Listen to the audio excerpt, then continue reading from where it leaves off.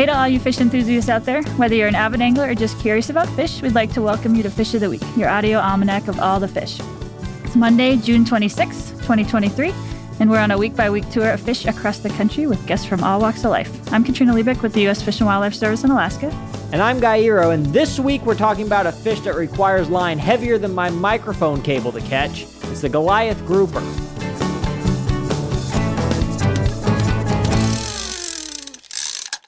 I'm very pleased to introduce our guests. We've got fish biologist Derek Cox.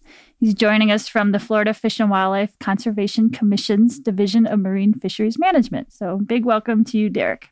Thanks for having me. Okay, so this is a pretty cool looking fish. I know they're all cool, but this fish gets quite robust. So we were hoping you could help us first imagine what it looks like both as a juvenile and as an adult.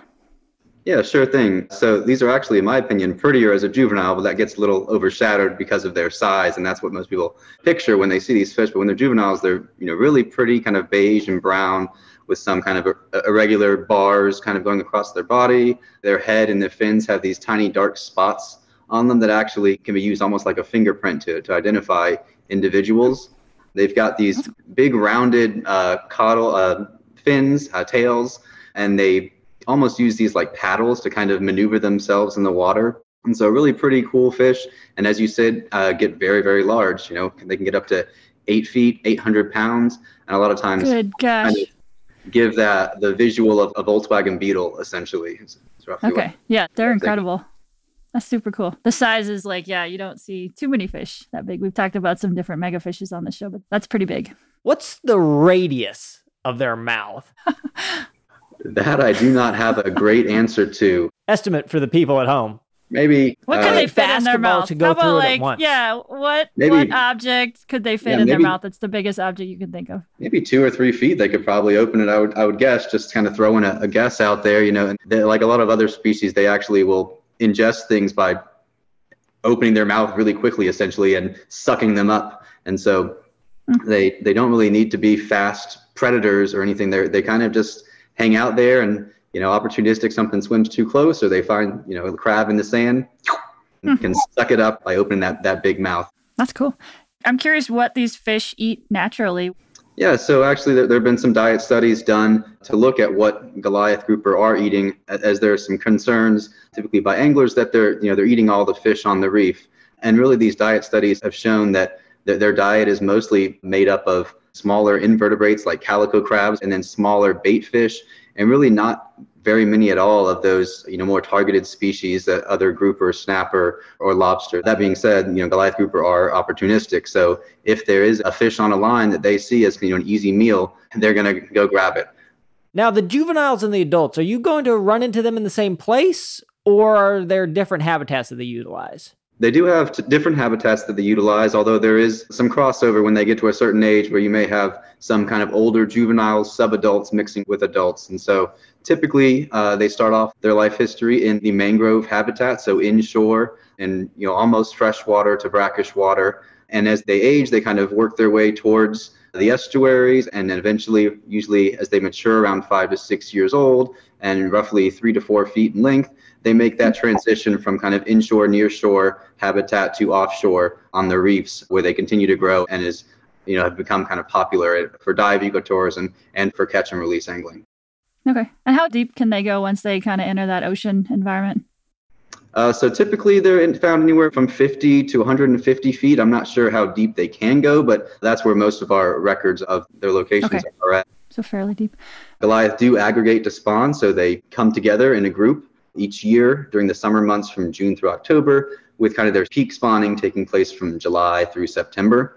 And these occur in Gulf of Mexico and Atlantic state and federal waters. But in state waters, really, it's just off Martin and Palm Beach counties, and it's fairly close to shore. And so there actually has become a dive ecotourism industry around these spawning aggregations, because you can go to these sites during the spawning aggregation season and see up to 100 or more Goliath grouper all in one location. And so it's really a pretty incredible thing to see.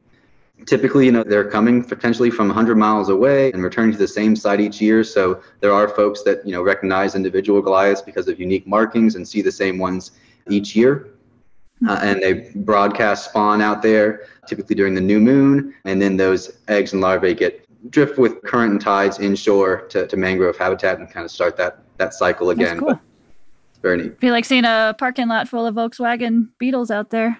It's full. That's cool. They're not very scared of people, of divers, and they'll just let you swim amongst them and kind of hover around kind of ominously, but it's very cool. So say you're diving in the water and these big fish are around you. What are they like? Are they nosy, or are they interacting with you? What do they do exactly when you see them?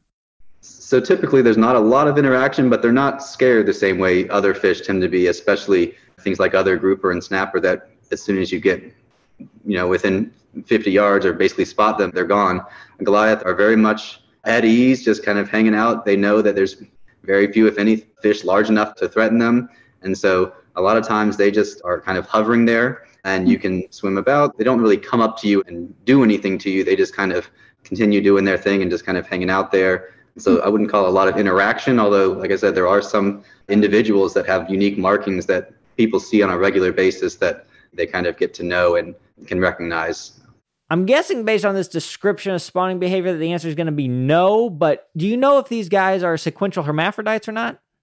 So it's thought that they are protogynous hermaphrodites. Really? Okay. Yeah, they're mature as females and then will change to become males, but it's really not well understood whether all of them do this or some of them and how kind of what the specifics are with that, but that's what's thought at this point. There's a lot of data deficiencies, unfortunately, for this species. Huh, okay. Okay. What do their eggs look like? I mean, are these really tiny eggs, or what are we talking about here? They are tiny, don't even picture like a chicken's egg or anything like that. These are, microscopic, essentially. Like many fish, they all start off super small, even if they're going to get these massive sizes. And then these eggs, they're just kind of drifting back into the mangroves and the good areas for the juveniles to rear. Correct. All right. I'm a fisherman and I want to talk about fishing because, I don't get too many chances to go after fish this big. I'm curious, what kind of special gear might you need do you need fighting belts? Do you need like ultra stiff rods? What do people use to target these fish when they're in their adult stage? Yeah, so when they're in adult stage, like you said, you do need fairly heavy tackle and it can get quite expensive. So actually some folks will pony up and get that mono and big thick reel and really be prepared to land a big one that way. However, some people will just grab a hand line, which is essentially a rope with a leader and a large hook attached to the end and actually old style pull it in by hand to the boat. But there is a fishery that's targeted at the juveniles too, which is more of your traditional medium action type gear when you're fishing more near shore, inshore. But offshore is what a lot of folks are targeting, is to get those really big fish. How short do you have to go to get them? So not very far at all. They like to be around high relief structure. A lot of times that could be a ledge or really artificial reefs are one of their favorite locations. And so anywhere from, again, like 50 to 150 feet is pretty standard for where they're mostly found, but it can be shallower than that and likely deeper than that. From a catch and release standpoint, I mean, say you hook into a very large, mature adult, you're out at sea. What are some like best practices or considerations in terms of handling safety, both for yourself and for the fish? Yeah, so kind of a lot of the standard fish handling techniques and best practices still apply here. You want to make sure your hands are wet so you're not removing their slime coat. You're supporting their weight if you do have to remove them from the water, which you would typically not want to do with any of the larger Goliath. And if you can, it's best to leave all of them in the water as you remove the hook. But one thing you want to make sure of for Goliath and for other reef species or any fish being brought up from depth is barotrauma. So know the signs. For those that may not know, barotrauma is essentially when a Goliath grouper or any fish is brought up from depth. That change in pressure causes internal gases to expand and kind of blow up the fish, essentially inflate them. And so that can have some impacts to the fish's health and potentially survival. However, there are tools that you can use. Things like venting tools or descending devices are preferred, where you can actually help mitigate that concern from barotrauma. And actually, we've got some rules that went into place for state waters recently that require the possession of either a descending device or venting tool on board and to use it when signs of barotrauma are present. Could you describe kind of what some of those physical signs look like and what exactly they are? Because they can look kind of alarming at times. Sure, yeah. So the main one that most people see is kind of an inflated swim bladder, which is going to look like an inflated belly. Essentially, it looks like someone just pumped it full of air. However, sometimes you'll also see their stomachs actually coming out of their mouths or their eyes bulging. And really, that's just from the pressure of their inside of them. The gas is expanding and essentially causing some stress and potential damage to these fish as you bring them up from depth. And then once you are able to get them back down to the depth that you caught them at, that goes back in and things start looking normal again for the fish. Correct. Everything kind of recompresses and realigns. And, the faster you can get them down there and get them recompressed, typically the more likely they are to survive. And there are actually groups like Florida Atlantic University's Harbor Branch Oceanographic Institute that are looking at the best ways to mitigate barotrauma on Goliath specifically, because it is such a large fish. And so looking at strategies that folks can use to help ensure the highest survivability when they do catch and release. Like say you catch a several 100-pound fish, how do you get it back down to depth? I know here we have like a weight, but like I'm guessing it's a little bit different for a huge fish like that. It definitely can be a challenge. The larger the fish is, the more internal gas that's going to be, the more they expand, and the harder it is going to be to get them down, and the larger weight typically you would need. And so ideally, if you're going to be targeting Goliath and barotrauma is going to be a concern, then you would want to have a weight that's large enough to be able to hook that fish up and actually take them back down. I'm kind of curious to say I'm fishing for some other species. A Goliath comes after, grabs my fish. What should I do? Like, should I cut my line, or is there a best practice for dealing with the Goliath that unintentionally or kind of like get your fish? So typically when a Goliath takes your fish, you don't even have a chance to cut your line. It's instant, Okay. Boom, you're cut off by them. Okay. However, a part of this is just using best practices again and understanding that this phenomenon when a fish essentially takes your fish, called depredation, it's going to happen. And as Goliath and shark numbers increase and other large predators, we're going to see this happen more frequently. And so really you want to just minimize this impact that's happening. So first of all, if there's an area that it's likely to happen, probably don't fish there. Use appropriate gear. The longer you spend reeling that fish in and trying to get it to the boat, the higher chance that something might take it in the process. And then when it does happen, when something does take your fish, don't just keep fishing there over and over again. Move to a different location in hopes that you won't have the same issue. That's good advice. Thank you.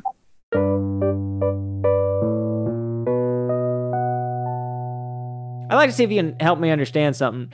My understanding about this fish from reading about it is kind of a vulnerable or threatened species, but whenever I'm watching YouTube videos, it seems like these guys are going out and they're catch and release fishing for them. They're just hooking into a lot of fish. So what historically was the fishery like? What was the stock like, and how's it doing today? That's a great question. And so I'll start kind of historically. So these, were fish that had a fairly large range from South Carolina, North Carolina, down through the Gulf and Caribbean and to Brazil.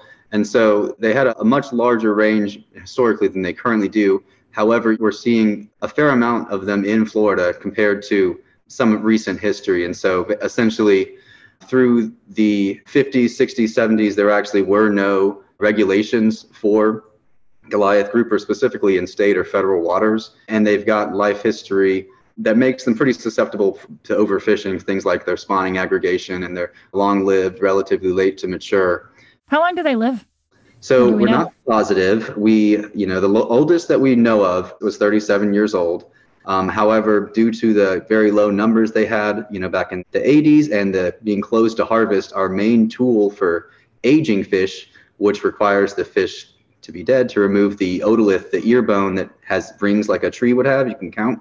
And so there's been very limited data on that. However, we do have newer technologies coming out that can help age fish without needing the fish to be killed first. And we think that it's somewhere between maybe 40 and 50, but we aren't positive on that. That's cool. And so you saw a fair amount of harvest from the 50s until actually the harvest was closed in state and federal waters in 1990. And so Goliath are pretty unique and require a different approach than some of our other more traditional fisheries. And so in 2018, FWC actually adopted some alternative management goals and metrics to help monitor Goliath population, with indices of abundance being one of those metrics. And we do see that increasing in Florida. So there's differences when you look at the population to say how it's doing. There's differences when you look on a local level like Florida versus historical range across multiple jurisdictions and Gulf of Mexico, Atlantic, Caribbean, things like that. Okay. And so it was closed to actually harvest, but people are still fishing, like catch and release. And then recently, now there's like a limited opportunity to harvest, correct? Correct. So it's still closed in all federal waters, and Florida state waters does allow a very limited, highly regulated harvest. And so how that kind of came about was, essentially when we have the public trust for FWC to manage fisheries for their long-term stability and for the benefit of the people. And when we do have to do a closure, it's our last resort kind of option. But when we do have to do so, we do so with the intent that we're going to restore that access when possible to help maintain that public trust in the management of their resources.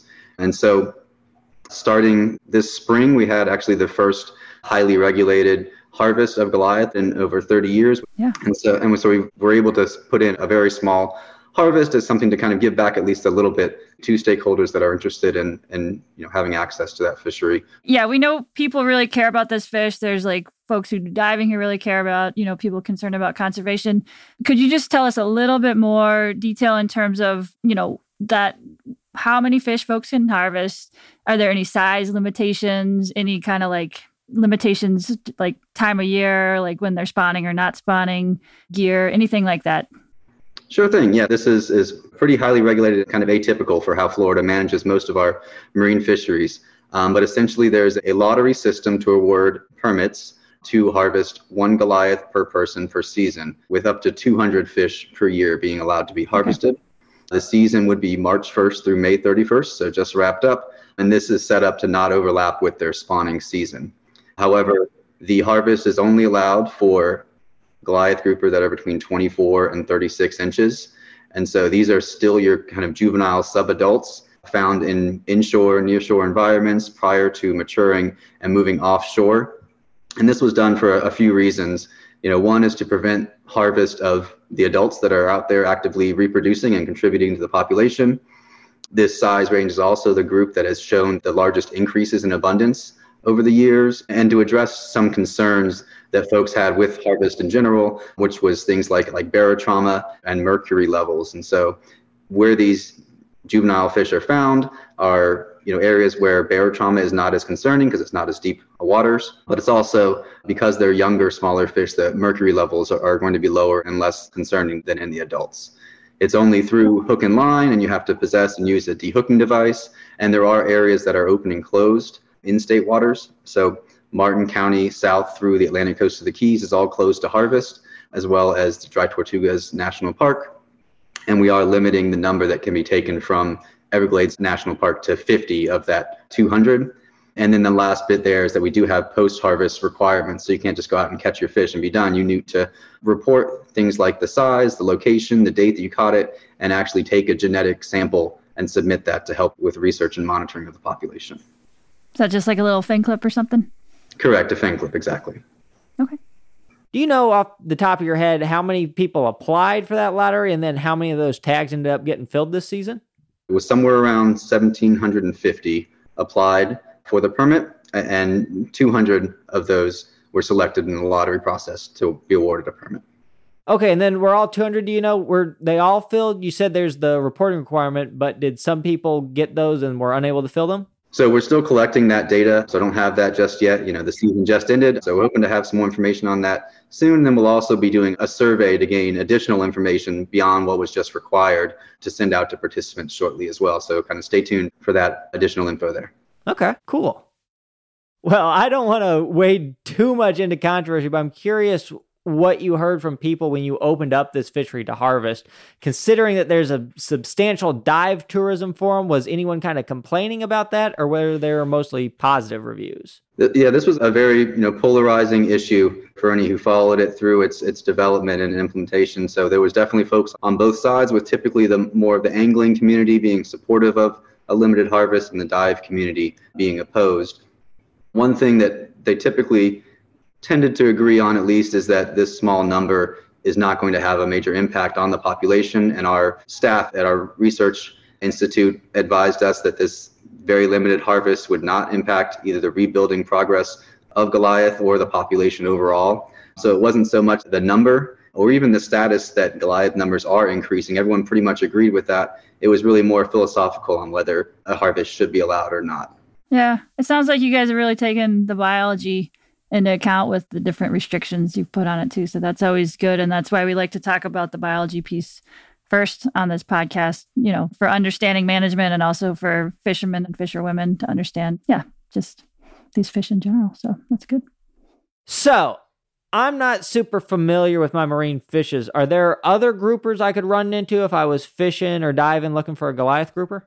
Yeah, definitely. There are other grouper and snapper that live in the same areas and, would potentially bite the same bait or rig that you've got out there if you're fishing. However, most of them are pretty distinct. There are a couple that could be confused potentially, the gag and black grouper. However, it's one of those things that once you see a Goliath and kind of can compare them, it's unlikely you'll ever get confused again because there are some major distinctions, but at first glance, maybe you could get the two of them confused. And I'm guessing those two species don't get nearly as big. Is that true? Correct. Not nearly as big. Gotcha. And you just mentioned snapper too. We actually just recently had Greg Stuns on to talk about red snapper. I know that's a major food fish. Do people eat grouper at all? So given that it's been closed for over 30 years, not many folks, especially on the younger end of the spectrum, have had opportunity to eat Goliath grouper. But historically, there was consumption. People did eat these Goliath back in the mid 1900s when they were harvested.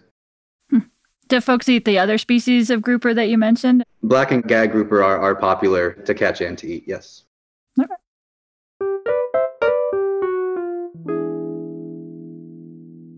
So is this your specialty or do you also work on other species? And how do you kind of get into working with this fish? Yeah, so I actually started with our Fish and Wildlife Research Institute. And so I was involved in the research early on. A lot of our research for Goliath specifically was looking at that transition from inshore to offshore habitat. What age they go, what season, do they do it in one fell swoop, or do they kind of slowly work their way out there? We did that through what's called acoustic telemetry, where essentially you can catch a Goliath and make a tiny incision and put this electronic, it looks almost like a AA battery, but it's a transmitter that pings an ultrasonic sound that can be received by these other equipment in the water and let you know where the fish was located after you release it. And so essentially you put these receivers in various places, and as the fish gets close to them, it records that fish was present, and you almost get this kind of connect the dots movement patterns of where the fish are, and it records the time that they're there as well. And so that was how I first got involved in Goliath, and then moving into sort of kind of the management side. I'm one of the marine fishery management's regional biologists, so I'm located in Southeast Florida, and that's really the hotspot for the Goliath grouper as far as diving and angling. Did you have to set up your own receivers for that, or was there an existing research array sort of down there in Florida for studies like this?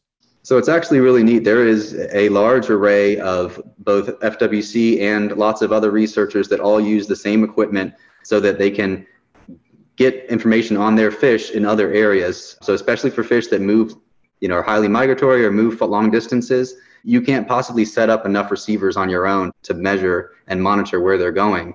And so there's a coordinated group called the Florida Atlantic Coastal Telemetry, the FACT network, and they actually have an agreement to share data. So if you get someone else's fish or other organism on your array of receivers, you let them know, and likewise they do the same. And so this is connected all along the Atlantic, up through New York even, they have folks that contribute, and all the way down through the Keys, and a similar program exists in the Gulf of Mexico. So especially for some of these highly migratory species that will almost definitely go outside of your study area once you tag them, it really allows a good glimpse as to where they're going, how fast they're going, and how often they're doing it.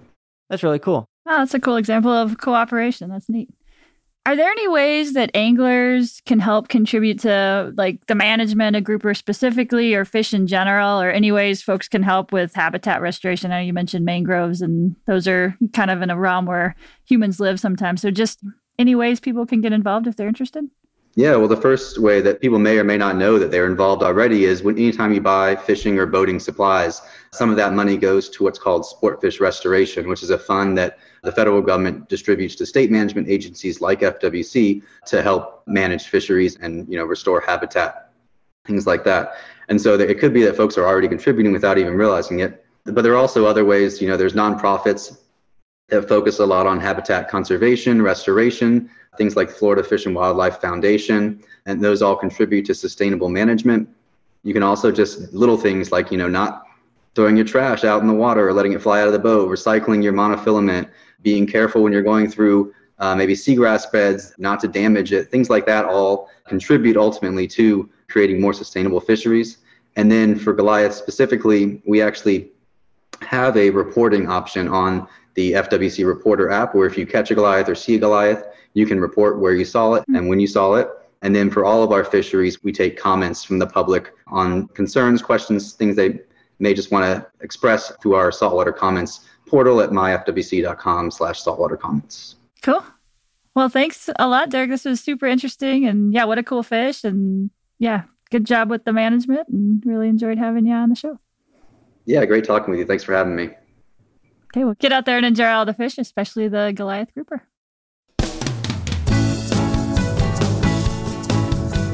Thanks for listening to Fish of the Week. My name is Katrina Levick, and my co-host is Guy Eero.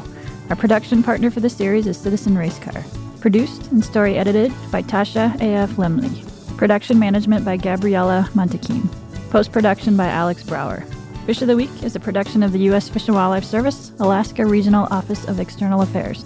We honor, thank, and celebrate the whole community, individual tribes, states, our sister agencies, fish enthusiasts, scientists, and others who have elevated our understanding and love as people and professionals of all the fish.